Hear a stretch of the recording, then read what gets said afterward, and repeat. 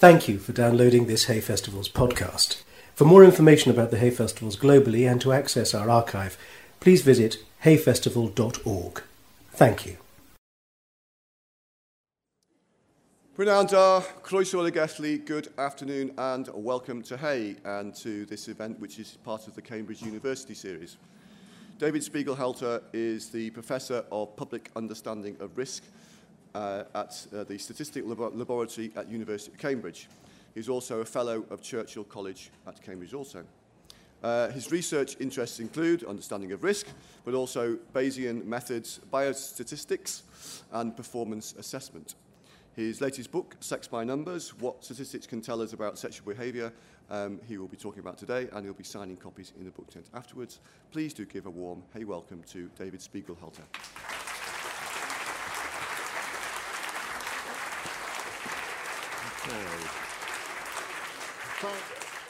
Thanks very much for coming along to hear a Cambridge maths professor talking about statistics. And you could have gone to Gordon Brown. Anyway, I don't know. But you chose not to, which is a sign, I think, in your favour. I'm going to talk about this book, which I did. It was sort of commissioned by the Wellcome Collection, who had an Institute of Sexology exhibition for a year that ran up to last September, which was excellent. I don't know if people went. Did anyone go? Anyone go?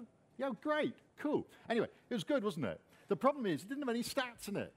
Yeah, there's no numbers. I'm a statistician. I want to see numbers. So today you're going to get numbers, I'm afraid. And I hope you're not expecting any sort of titillation or anything remotely sexual at all, because you're not going to get it. No, you're going to be disappointed.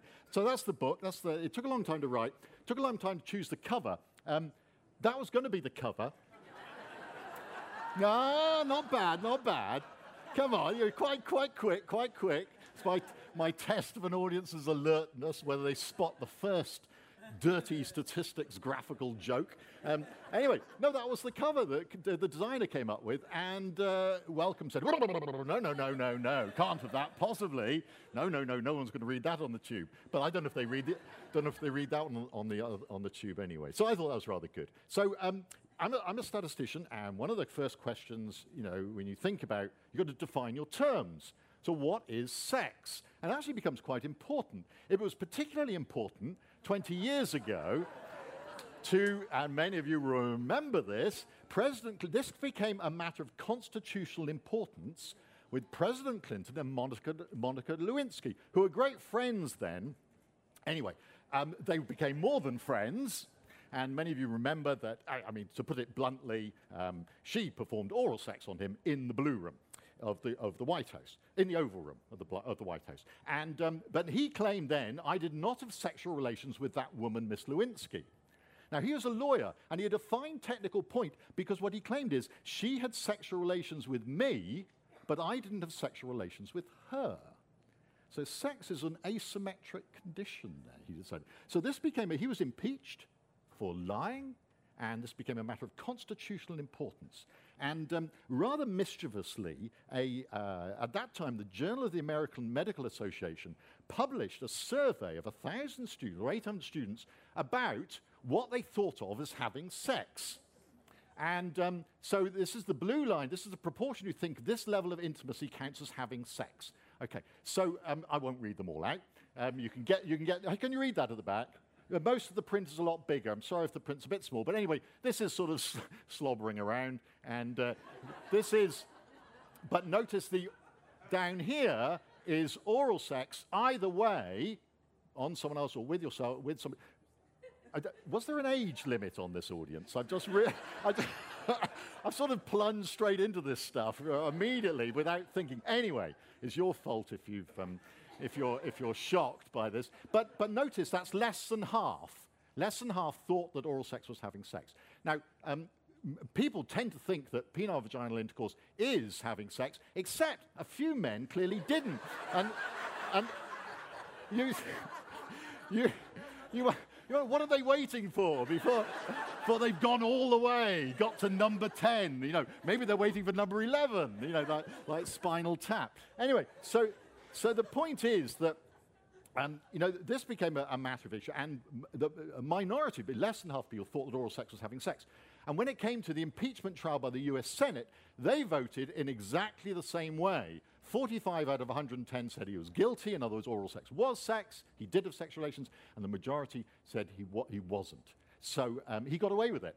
The person who didn't get away with it was the editor of the Journal of the American Medical Association, who got sacked for publishing this paper in the middle of this. Yeah, I know, he lost his job because of this business. Anyway, what I would like to say, though, is now officially oral sex is sex from now on, because that is included in the official definition of a sexual partner. And we'll come on to what that means later. Now, I'm a statistician, and one of the things I realized when I was starting writing this book is that most of the stuff about sex, the stats, are drivel. If you Google sex statistics, don't do it.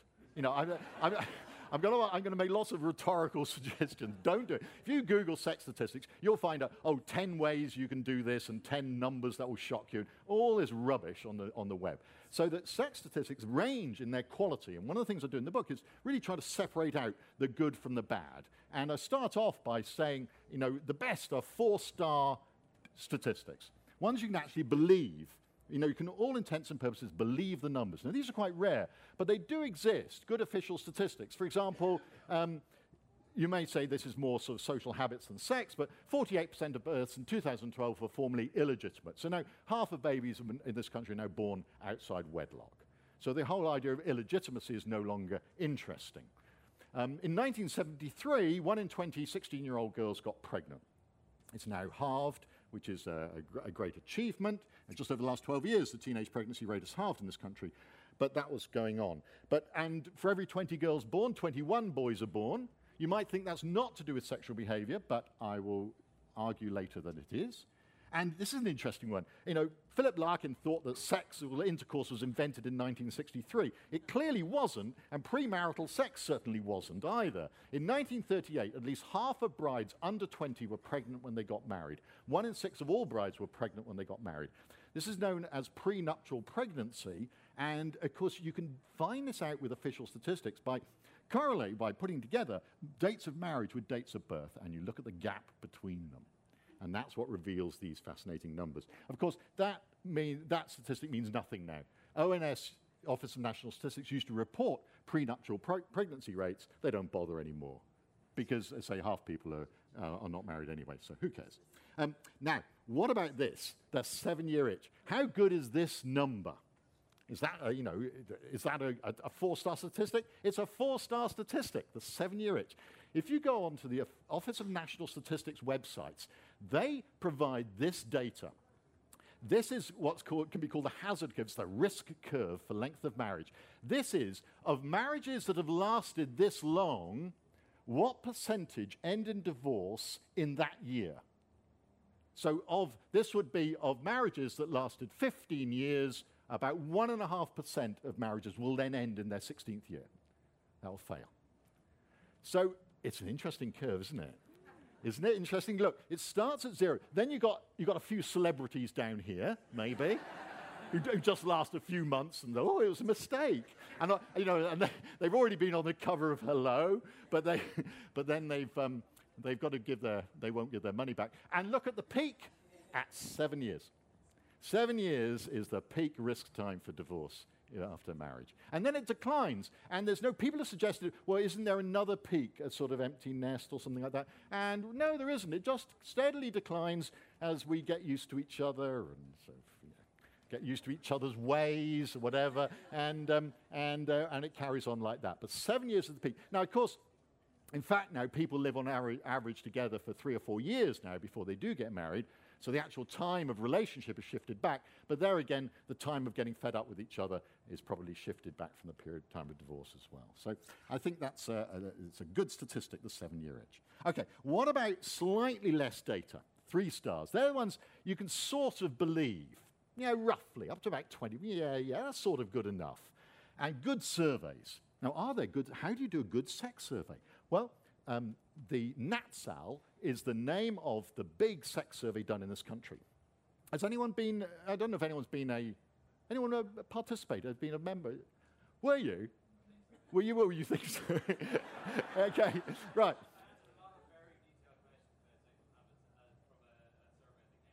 Right, okay, yes, yeah, good. Were you part of it? Wow. How did you find... Sorry, do you mind me asking? Right, okay. Well, it is a very detailed survey that goes into all sorts of stuff. But they've got, 15,000 people, cost £7 million to do. It's done it in the last version. Done every 10 years. It was done in... The first one was done in 1990 at the sort of AIDS fear peak. And it was the one... I don't know if you remember this. Margaret Thatcher banned it at the last minute. Took the funding away at the very last minute. And said, oh, no, we're not going to have any of that stuff. And then actually the Wellcome Foundation stepped in and paid for it. 2/3 response rate, which doesn't sound great, but it's better than most surveys. Computer-assisted self-interview. So now, the interviewer goes into your home, you get 30 quid for participating, and they tell you that this is very valuable, very useful for planning health services and everything, and then you open up the computer and you answer the questions onto the computer. So you don't have to, you don't say your answers. She will explain anything, or they will explain anything if they need to, but nobody sees your answers, and it's closed down, and that's how it's done. And that's how you ask questions like, how many times have you had sex in the last 4 weeks? So couples, this is the data, this is the one observation from this data. Because it's been done for over 20 years, you start getting this, being able to see the changes in society. This is the one bit that gets the newspapers really picked on all the time. That people are having less sex. So this is sexually active couples between 16 and 44, opposite-sex couples, and the median was to have sex was 5 times in the last month, in 1990, then 4 times, then 3 times. So, I'm a mathematician, so I know that at this rate, by 2030, nobody's going to be having any sex at all. So, this is a very worrying trend. So obviously a big range. That's the bottom 25%, the top 75%. So you can roughly place yourself on that graph if you wish. So and everyone say why? And of course statisticians say I don't know. It's not my job to say why. So they say this is what happens. And while the researchers were being interviewed about this, one of them said mention the word iPad, and that's all the coverage was about people with their iPads in bed. I think it's the box set myself. It's the Netflix. Oh my God, I've got to watch the entire second season of Game of Thrones or something like that. So the point is that, and it is generally thought now, that this massive connectivity that we all have, the constant checking of our phones, the entertainment going on at any time you want, compared with just a few years ago when essentially the TV closed down at 10:30 or whatever, and there's nothing else to do. So. And even power cuts, which helps. And so now, people are having less sex, and it is true. Now, the other thing is that it depends on how old you are. This is, by age group. The thick line is the median number of times people having sex for sexually active couples for women and men, which roughly matches, and which is lucky. And but it declines with age. So strong decline in sexual activity with age. And that's due to age. It's due to illness. It's also due to length of relationships. The frequency of people having sex halves after 2 years in a relationship, essentially. So for whatever reasons that it's not my job to go into.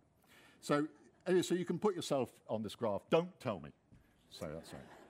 I don't want to know. Now we come into one of the great mathematical mysteries of all time, is how many sexual partners do people report? Now, notice I haven't said how many sexual partners do people have. I've said how many sexual partners do people report. Now, I've picked an age group 35 to 44, which may represent some people in the audience. There is, of course, what's called a strong cohort effect. This depends not so much on your age, perhaps, as when you were born, how many sexual partners you've had, because habits have changed so much. So this is the reported number of lifetime opposite-sex partners. And I think this picture, you could just write a whole essay just on this graph. There's 2,000 people here. The most common response is 1, which is very sweet. And then 2, 3, 4, 5, 6. And you can imagine along here, people are actually sort of remembering in detail. Around about here, it all starts getting a bit vague. Clearly memories, faces are blurring into each other. Oh, yes. And by here, it's getting spectacularly vague. People would say, oh, 30, 40, 50. Now, I do say I have cut the graph off here, because otherwise I'd be out in the garden, out in the halfway up the hill, because people are reporting 1,000 and things like that. So there's groups there. It's been cut at 50. And you see, most people are rounding, except for this gent who said 47, which I think shows, I don't know, remarkable degree of nerdish precision, I think. So the point is that you may notice here, though, that the blue points seem to be higher than the men are reporting more sexual partners than women. And there's all sorts of reasons why that may be, that maybe these men have had younger women, for example, or they're younger female sexual partners. However, this is a general characteristic of sex surveys, that men report having had more partners than women. 1990, it was about double. 1990, 2000, about men reporting on average, on median of 13 against 6. No, mean. The mean, not the median. The mean, in other words, adding up all the partners and dividing by the number of people. The mean double, and they're a bit closer now, but still in excess. And every sex survey that's done, men report having more sexual partners than women, on average. Now, I want to prove to you mathematically that this is impossible. This is just not feasible. If you've got a closed population with an equal number of men and women, then the average in terms of the mean number of partners should match. Okay, let me demonstrate that to you. There's 5 women and 5 men, and these lines represent sexual partners, or if you want, they dance partners or anything, bridge partners, whatever. And so there's, she's 1, she's 3, so none at all. She's had 5. No comment. And but the point is that there's 10 partnerships altogether. And if there's an equal number of men and women, the mean will always be the same for men and women. They've had on average 2, no matter what the distribution is. The medians will be different. The median meaning what the one halfway along had will be different. The median there is 1, median there is 2. So that's different, but the mean is the same. So something's going wrong. And people have spent ages trying to work out why. What is it? Is it what's called social desirability bias, or women just not reporting? I'm a terrible thing. Are women not so good as adding up? And yay, thank you. Yes. No. Rounding bias. It's known as rounding bias when they're rounding. And the other strong suggestion is that, done by qualitative work, is that when women are thinking about their past relationships, there's many they'd rather just not consider as relationships. I do not consider that as a sexual partner. So I think is a much more reasonable solution. There is some evidence for social desirability bias, small evidence, but it's based on what I think is a beautiful randomized trial, a real experiment, unfortunately done on American psychology students, of course, who everything's done. And this is using what's called the bogus pipeline experiment. People know what a bogus pipeline is. Bogus pipeline, I'll tell you in a moment. This was 200 people randomized to 3 different questioning modes. So they were each asked about how many sexual partners have you got, have you had, and one of them was guaranteed, one group guaranteed anonymity, one had an exposure threat, and this was that one of their colleagues was going to walk in, pick up the paper, and walk out again, and they knew this was going to happen. The bogus pipeline is a fake lie detector. And people are wired up with little stickers and the usual stuff, wiggly pens, all completely spurious, but they're not told it's completely spurious. They think they're wired up to a lie detector. And when this happened, for men, this is men, it made no difference what they're wired up to. But for women, the ones who are wired up to the lie detector reported significantly more sexual partners than the ones who were worried about exposure. So there's some evidence that the idea of what people will think, the social desirability bias, is important. Okay, so and my final 3-star statistic from NatSal, which is absolutely fascinating, is one of their major findings is the enormous change, enormous increase in same-sex behavior among young women or women over the last 20 years. For men, so this is same-sex behavior. It's staying fairly constant over the last 20 years, and this apparent rise between here they think might be just more willingness to report. Remember, this is at the AIDS fear. This is just after the tombstone adverts and that sort of thing. For women, steady increase, and not just, this is just a sort of a kiss or something like that, but these are proper same-sex partnerships going up increasing all the time. So a much more sort of fluid definition of same-sex of sexual behaviour among young women. Now, this doesn't mean identification as lesbian or bisexual, which actually still is a fairly small proportion. That's part of official statistics as well. People are asked that on major surveys. So that's not so great. But so what it shows is that you must distinguish between behaviour and same-sex and identification, what people say they self-identify as. There's a big difference there. Okay, now numbers can get mangled. This is a thing I gave, realised that this area, journalists like it, but they don't tend to get it right.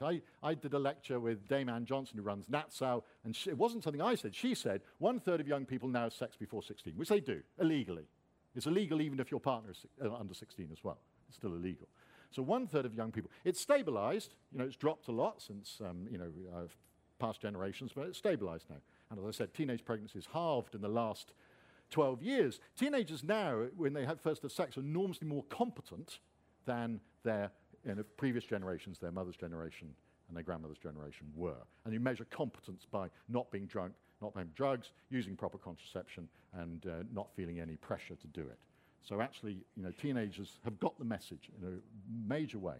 However, 1/3 of young people, by the time it's got to the Daily Mail, well, forget about the 2,500 times a minute. That's what I did. But this is it. Finding as part of a project by Cambridge mathematician also found that 30% of total sexual encounters take place before 16. No, she didn't say that. I certainly didn't say that. So instead of 30% of people having sex, suddenly it's 30% of all sex is under 16. It's just hopeless. And it's quite a clever thing. What they got is just the denominator wrong. Because the numerator is the number of people who are under 16 when they have sex, but instead of the denominator being all people, the denominator was all sex. I mean, this would be ridiculous. I mean, you'd never have time for homework. I mean, it's just ridiculous until. Okay, right, let's start getting bad now. Now, 2-star, they're pretty rough statistics. And the classic one of that, like internet panels and things, was Kinsey. Kinsey was extraordinary. I mean, really. It's a good film with Liam Neeson. I think it's rather good. His books are extraordinary. He was an amazing man, really bizarre. Anyway, I won't go into his personal sexual details, but he collected 15,000 sex histories in the 1940s. And as a statistician, it's fascinating. He produced these books, best-selling books, and that was his form. He set the rules. I wouldn't say he broke all the rules, but things have changed totally since when he did it. He filled up this form. As I say, he just had a conversation, offered people cigarettes, used all the vernacular terms, made friends with them, took them out for a drink sometimes, filled up these forms in a conversation using this bizarre code which was never written down for years. So only he and 3 other people knew the code of all these sex histories. And he asked about everything. And he also had a system of active denial. So he wouldn't ask, have you had sex with someone other than your wife? You just ask, when did you last have sex with someone other than your wife? Or when did you last have sex with another man? And he wouldn't use the word have sex either. So he would use vernacular terms. So that was active denial was required for everything. Now, maybe that form of questioning, maybe his friendship, maybe his group of people, for example, most of his working class participants were from prison, led to some rather bizarre statistics. He was obsessed with outlets, orgasms. That's all he was concerned with, was outlets. And so 2 of his statistics were 37% of men had homosexual outlets, and 70% of men brought up on farms had outlets with animals. Now, in 1948, this caused some consternation, but did manage to sell him a lot of books and made him, of course, completely notorious about this. So his data is not considered very good at all. Rough idea. And he certainly revealed the fact there was a huge, bigger range of sexual behavior than you would have thought from watching Doris Day films. So 1 star. Now we're getting pretty bad, pretty ropey. It could be all over the place. E.g. volunteer surveys. Like me, me asking, just handing out a questionnaire. So, just fill this in. And you'd say, who would do that? Well, lots of people do. Newspapers do it, magazines do it, Time Out surveys do it, and you can know when stuff is statistics you may not want to take them too seriously when they say they're absolutely filthy, saucy statistical breakdowns. Isn't that great? Saucy statistics. Anyway, So this is drivel. But they have 10,000 people, nearly as big as Natsal, and it only costs them a few quid. But can you believe it? No, you can't. And they even admit the sample consists of those who chose to fill out our sex survey online. So not is it a totally self-selected group. There's no checks on whether they're saying anything reasonable. They can just fill up any old rubbish. These could be teenagers at home just filling up anything they want for a laugh. No checks whatsoever. And yet, people would love to replace things like Natsal with internet panels. It'd be so much cheaper. As I said, 7 million quid, the last one. So that's being argued about all the time. Can you create a good internet panel that will give reliable answers? This is a really interesting. We see how bad people are, just on finding out what you're going to vote in the next election. So let alone this stuff. And many of you might remember Sheer Height, who was very prominent in 1970s feminism and wrote these enormous thick books which were very influential. And actually, I can't say having read them, I skipped through them. They're full of really good stuff about women feeling their sexuality was not being expressed, that they were being coerced, and so on. All that sort of, and excellent stuff.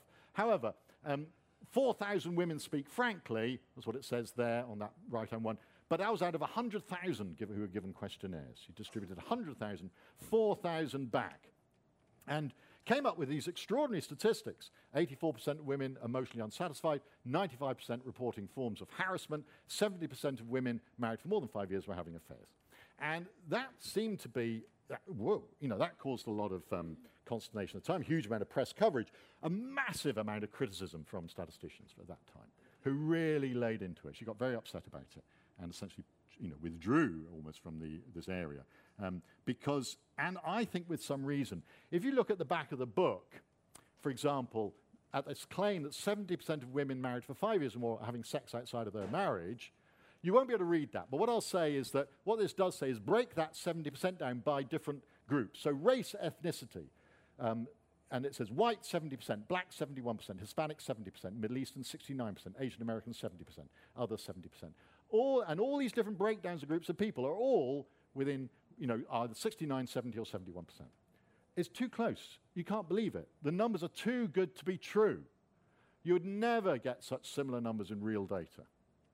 She made them up. She must have made them up. I think there's reason to really worry about what she's doing. Okay, so that's sort of forensic analysis of some stats.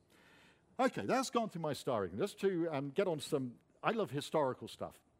I love looking at what was going on in the past. And Britain has been very good at collecting some good data. Our civil registrations go back to 1837, not quite as far back as Sweden, but pretty good. And that enabled them very quickly to start producing what we'd now call infographics. For example, that's a bastardy map of England and Wales. Bastardy map, 1842. People produce, The Guardian comes out with its nice coloured maps now, and they feel they're so cool. Whoa, they were doing that in 1842, and very interesting it was too. I usually make the joke, because I'm in Cambridge, to say top of the bastardy league table is Norfolk. But I notice Hereford is up there as well. No change there. So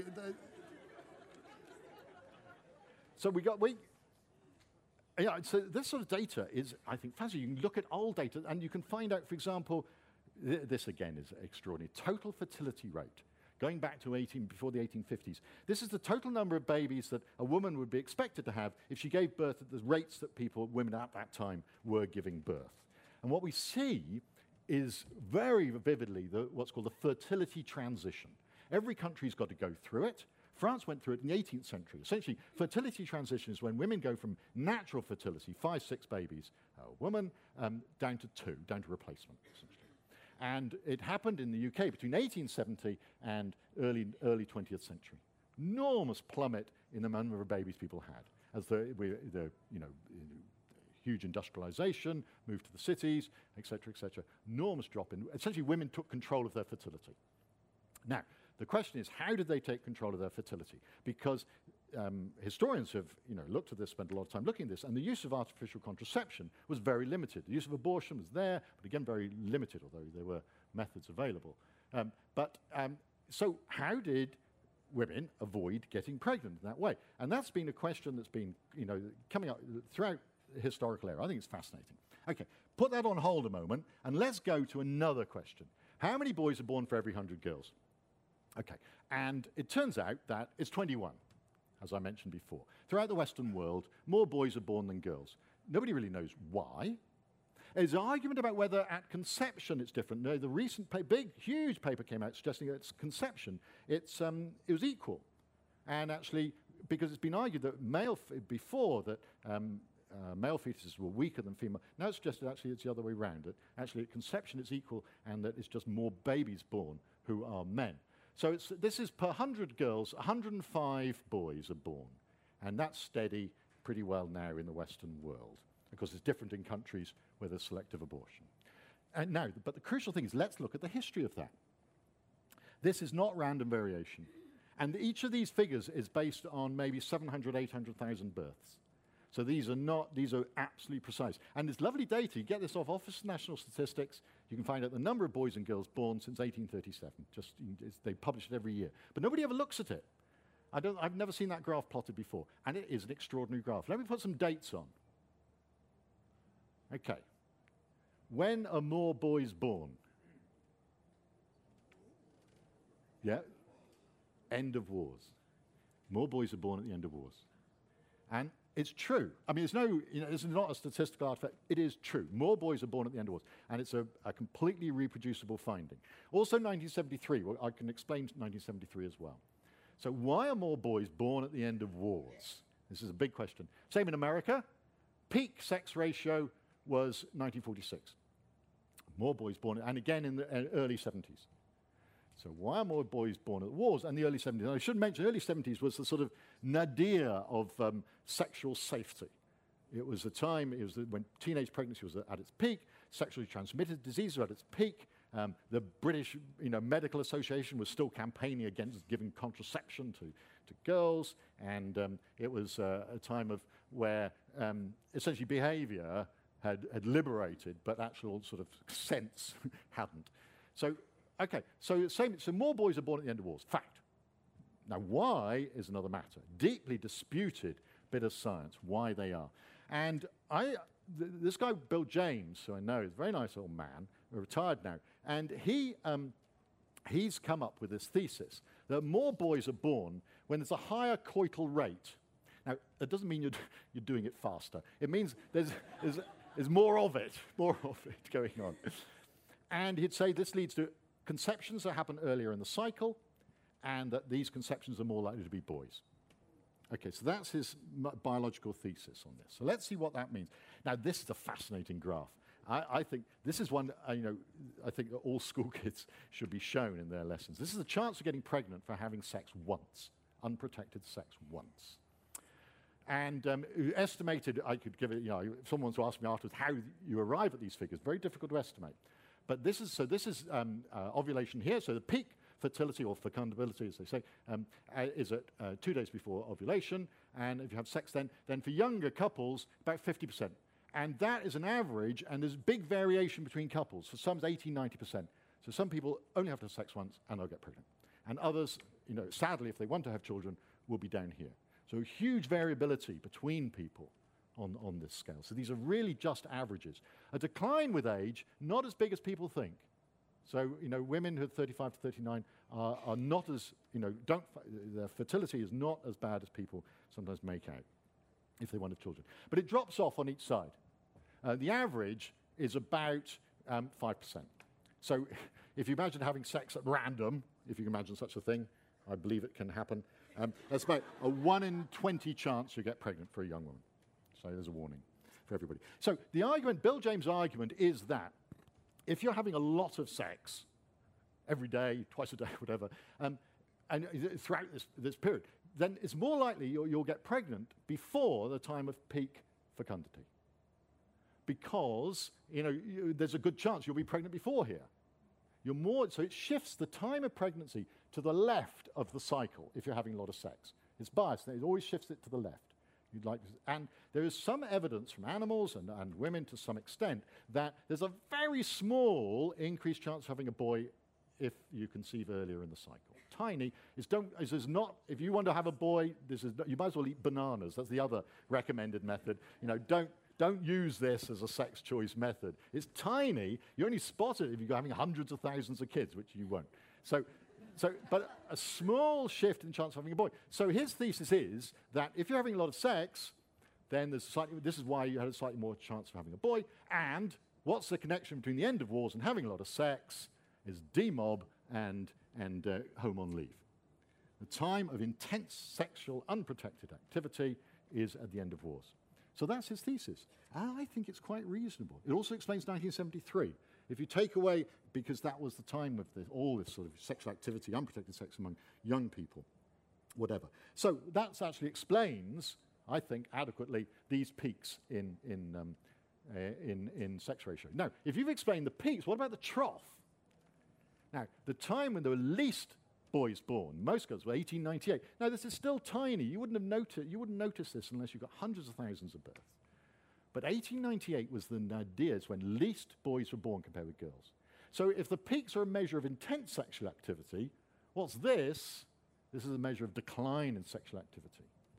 And what this supports is what historians call either the continence or the abstinence theory for the fertility transition. Fertility went down in Britain because people didn't have sex. So essentially, the late Victorian period was characterized by people not having sex.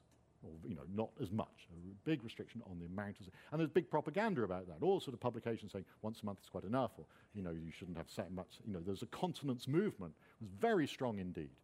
And so couples weren't having very much sex. And I think that reflects that's reflected in this statistic. Okay, and just to finish off, what I'm saying is that sort of explains that. Now, I've got a couple of minutes left because I want to leave time for questions. Just a couple of random things. It does make a difference, though. I mean, what we do know from other data, because is when people have sex, to some extent. So if you look at the months in which people are born in this country, absolutely massive peak in September, late September. All the most popular days for birth are all in the last week of September. And so that's the time of birth. So if you look at time of conception, what's there? It's Christmas! Yay, happy Christmas! Happy Christmas! So New Year. I mean, when you got fed up with watching the repeats of the two Ronnies, what else is there to do? Massive. I mean, really quite a big effect between, the June, July conceptions. Good. Not quite 10% more, but a good change. Now, so does this make a difference when you have? Is there another reason why people might be aiming to have planning to have their babies in September? Well, of course, there is a good reason, because it gives your baby a massive start in life. If your babies are oldest in the school year, they have a huge benefit in sports, academically, and everything else. And just as an example, I'm a professor in Cambridge. This is the chance of getting into Cambridge, the proportion that get into Cambridge, the percentage, depending on the month you're born. So, if you're born in July, 0.6%, October, 0.8%. That's a third bigger proportion of people getting into Oxford or Cambridge from being born in October rather than July. So maybe that's why people are having sex at Christmas. Okay, so isn't that extraordinary data?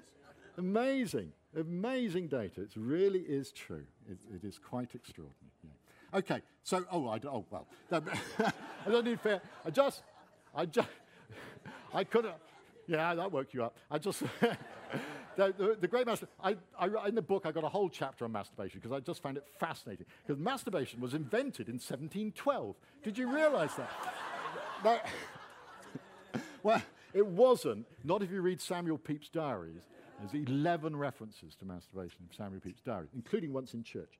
So, But in 1712 was published Onania, and this is my favourite book cover, The Heinous Sin of Self-Pollution, and all its frightful consequences both sexes considered. Spiritual and physical advice to those who have already injured themselves by this abominable practice. So, with that warning, thank you very much for coming along to hear me. Thank you.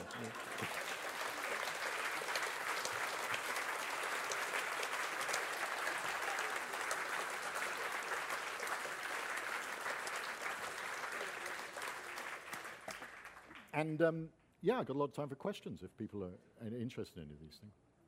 Yeah? Do you want to wait for a microphone? Yeah, sorry, I should be. Let's wait for a microphone. There was one slide which showed that some people who are actively involved in sex don't realize that they're involved in sex, wasn't there? And then there's another slide which shows that thing between the men and the women. So I'm wondering whether that if you're having sexual partners and you don't realize you're having sexual partners, that actually has an indication about the number of times a week you have sex. Well, because you didn't know you did. Well, yeah, no, exactly. And you should know, yeah. No, exactly. And you could say a lot of this work grew out of the AIDS fear, in which people realized that nobody had idea what people were doing, what are they getting up to. And essentially, sex became defined as something that could pass a disease. So that's why oral sex became sex, because it is potentially possible to pass disease through oral sex. So that's why, it was defined as a health due to the public health ideas. But but as you said, the crucial thing, which I haven't talked about, is concurrent partners. Because that's the business, what a lot of the interest is in. How many people have got multiple partners over a short period, and even more concurrent partners? Because that's where you get the networks going out for sexually transmitted diseases. Because the original motivation for all of this was predict what was going to happen to the AIDS epidemic. That's why they got the original funding, where people were, just didn't know in the late 1980s. Huge variation in the predictions, these dire predictions, some of them, about what was going to happen.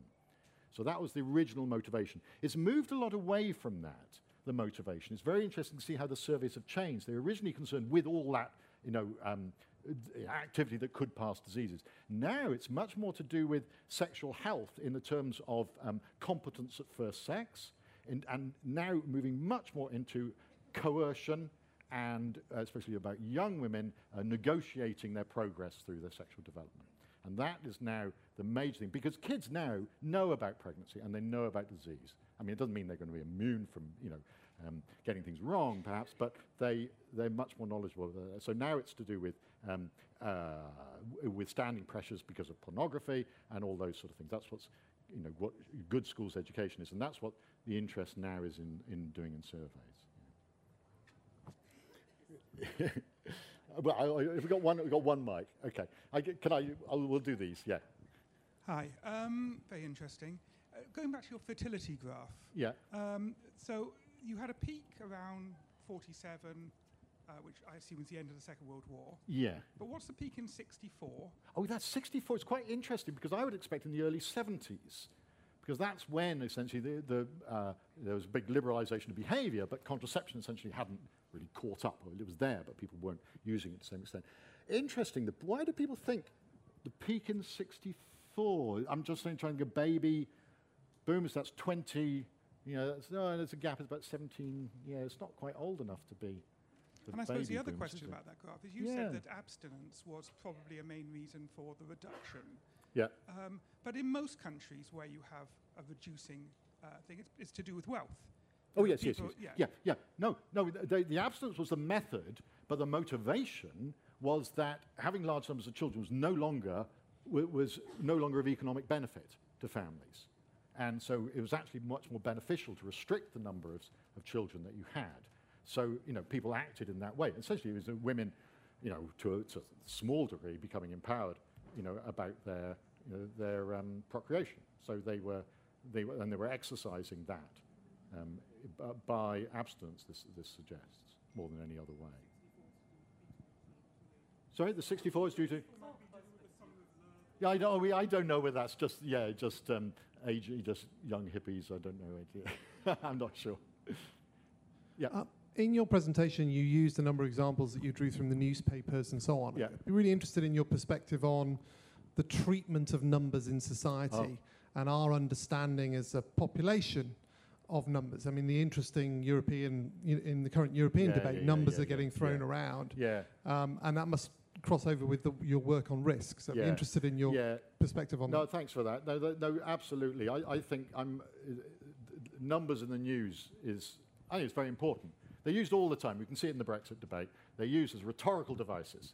And most of the time when a number appears in the news, someone is trying to make it look either very big, and frighten you in some way, or trying to make it look very small and reassure you. So almost always when a number appears, someone's using it as an argument to make you feel in a particular way, to make your emotions react in a particular way, and change your opinion or your behavior.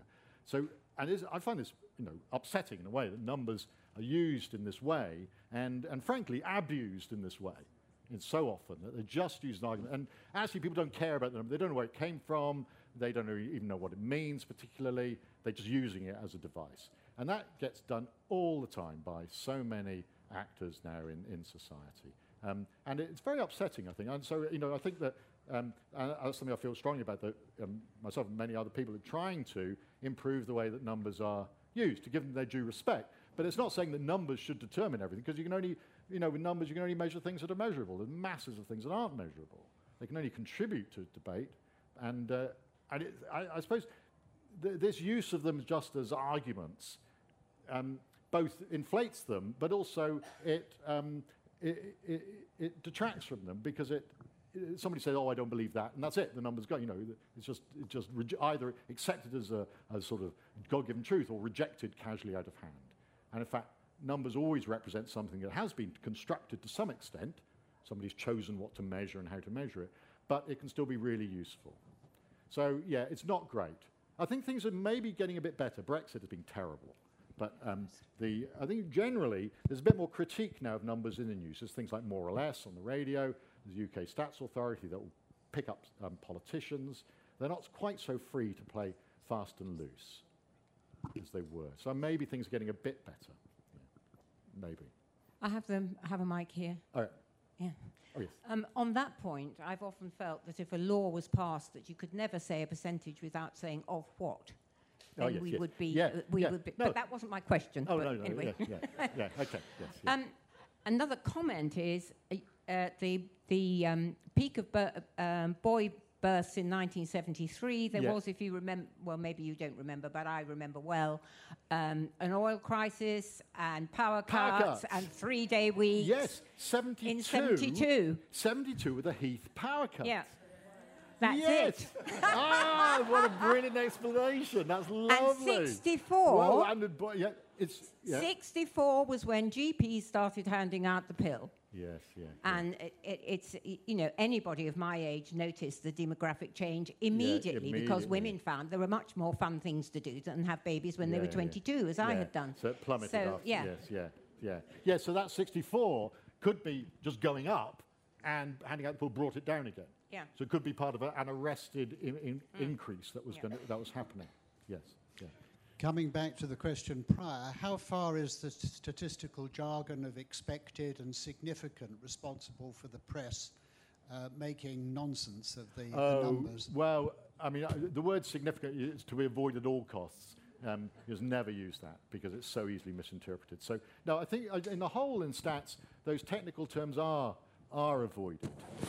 But the issue, as the last question said, is often just getting the percentage of what, and getting it wrong, and getting confused between a percentage increase and a change in percentage points. As I said, the usual one that I use for that is the bacon sandwich stuff that came out about processed meat being so dangerous. It raised your risk of bowel cancer by 18%, your risk of bowel cancer. But the lifetime risk of bowel cancer is about 6 percentage points. So that 18% relative increase over 6 percentage points takes it to 77 percentage points. So that means that 100 people have to eat a bacon sandwich every day of their lives for 1 extra bowel cancer. And so to do that translation is and it's beyond every journalist to do that translation, Sam. Not a single one. Many of them know they should do it, but they don't feel confident enough to do it. So that's part of the training that we're trying to put into journalism, to get them so they feel they can do it themselves. But they know they should do it now. I think many know they should do it. Oh, have we got a mic down here? Okay.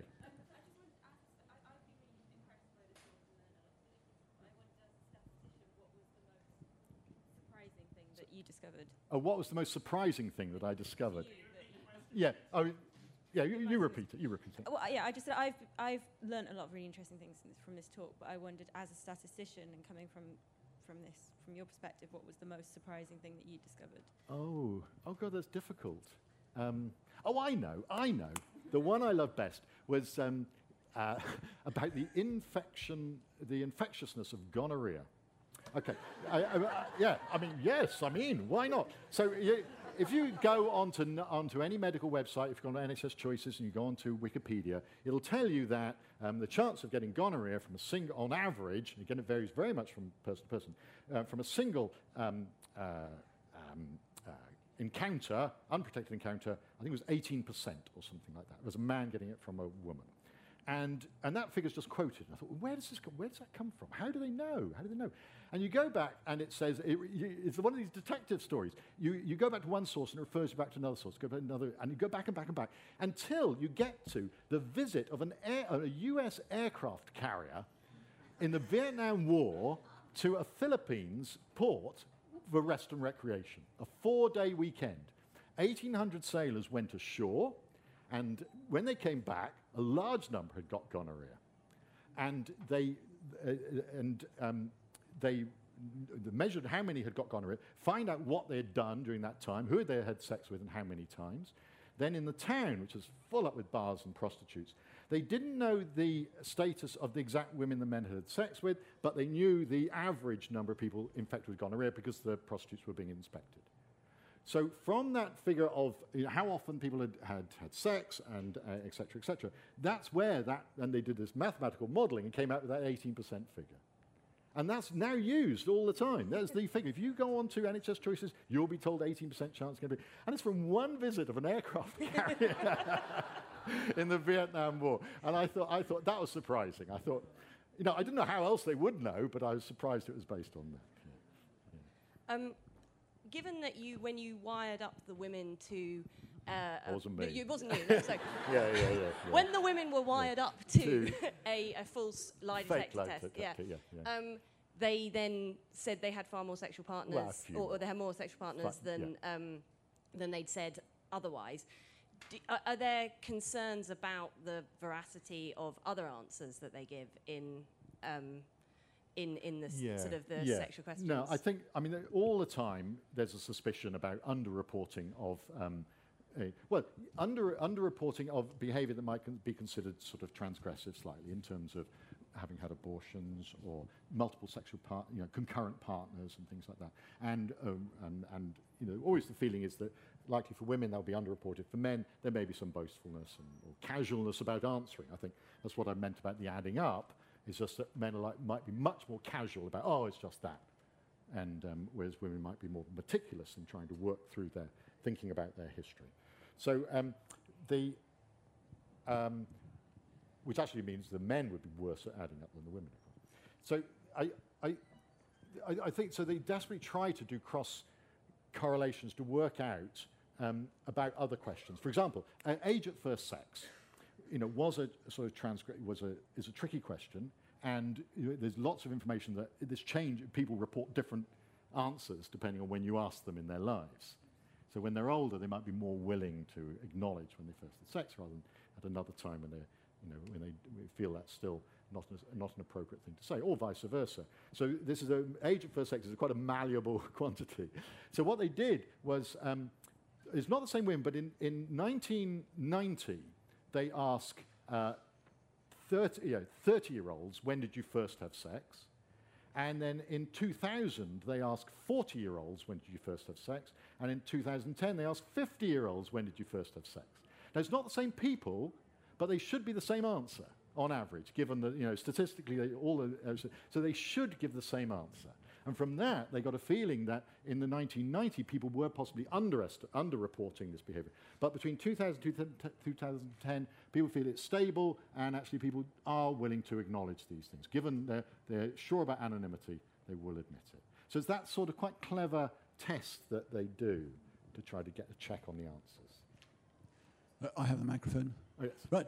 You've mentioned surveys quite a lot in your talk. Yeah. And good surveys depend on good samples of the underlying population, do they not? Yeah, exactly. Earlier on this week, we had Danny Dorling. Oh, really? Oh, well, yes. He did a great review of this book. Oh. He said all school kids should read it. That's it. You didn't mention that, but what he was, one particular thing he was railing against was the fact that it's unlikely that the census, there will be a proper census after is it the next one or the last one? And saying that, in fact, all this is going to do is mean that, in fact, all these surveys are going to mean you find more about the people you know about already. And that really will be, it seriously compromise a lot of statistics. Yeah. No, it's always the problem that you don't get everybody, and that wouldn't matter if it was a random group of people that you did get, but it's not. It's what's called informative missing. The fact that someone isn't reporting might be telling you something about them. And that is a problem. And they try to weight these by demographics and things like that. They know that certain groups of people, Asian men, for example, are underrepresented, or not so willing to answer.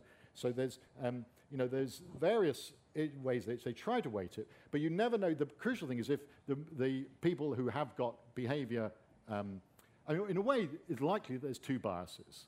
That people with a very limited sexual life or sexual history might say, I'm not going to bother with this.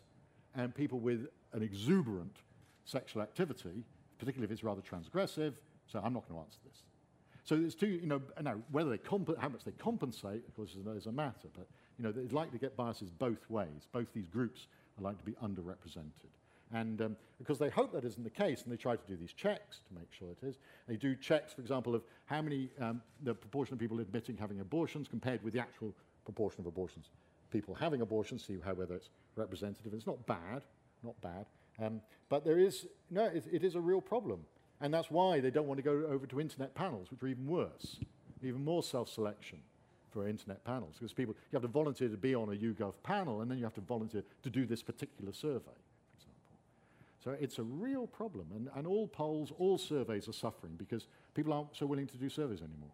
Any survey, even if it's very, just about what shopping you do, people are not so willing to do them anymore. So this is a real problem, and not limited to this area. And I think I'd better stop. Where's my man who's looking after? Is someone looking after me? Otherwise, I'll just have to stop it myself. Okay, yeah, he's gone. I've been abandoned. Right, okay. Can we just a couple more quick questions then, if we could? If there's a microphone there. Yeah, I could do two more very quick, yeah. One of the things that always stuns me about surveys, and indeed in your survey, is that people lie, notwithstanding, the threats that you might have of being exposed, when it's completely anonymous, and they still lie. For example, my father, when we were younger and they would do those television surveys, he would fill out programs that he thought we should be watching. Rather than the ones we were watching. And I used to say to him, why are you doing that? He said, because I don't want them knowing that we've actually watched the program. Even if it's anonymous, And he was quite a rational kind of man, but I said, well, who's them? And are they going to come round to your house and tell you off? Which he knew they weren't. And I couldn't understand why he wanted to affect the survey result the way he did. What do you think's going on there? With women. I'm not a psychologist. I wouldn't know. But it does sound a plausible way that people have a social desirability bias. They want to reveal themselves in a way, even anonymously, in a way that they would like people to think of them.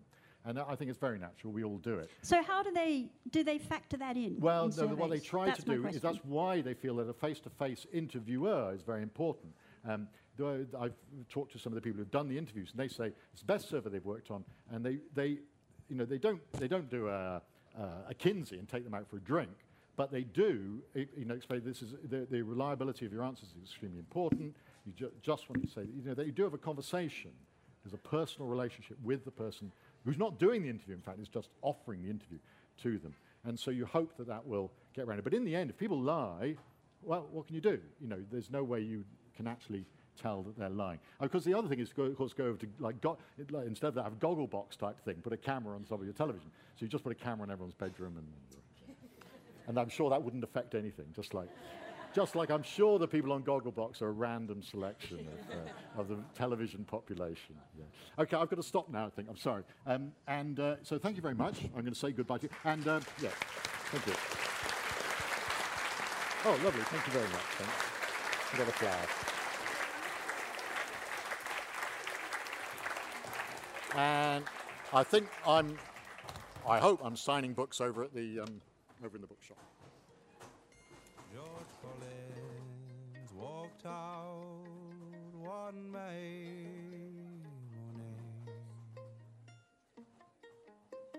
when May was all in bloom.